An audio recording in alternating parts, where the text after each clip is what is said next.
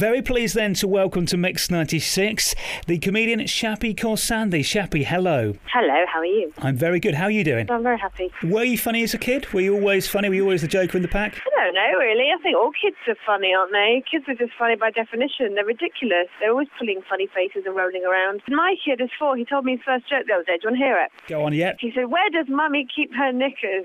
In the bottom drawer." So you come from quite a funny family is the wrong word.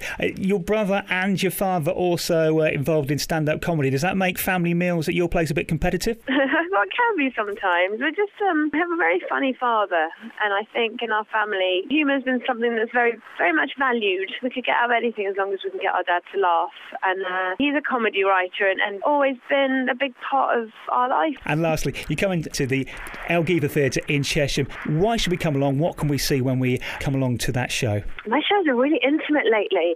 I've stopped drinking and it's made me very candid.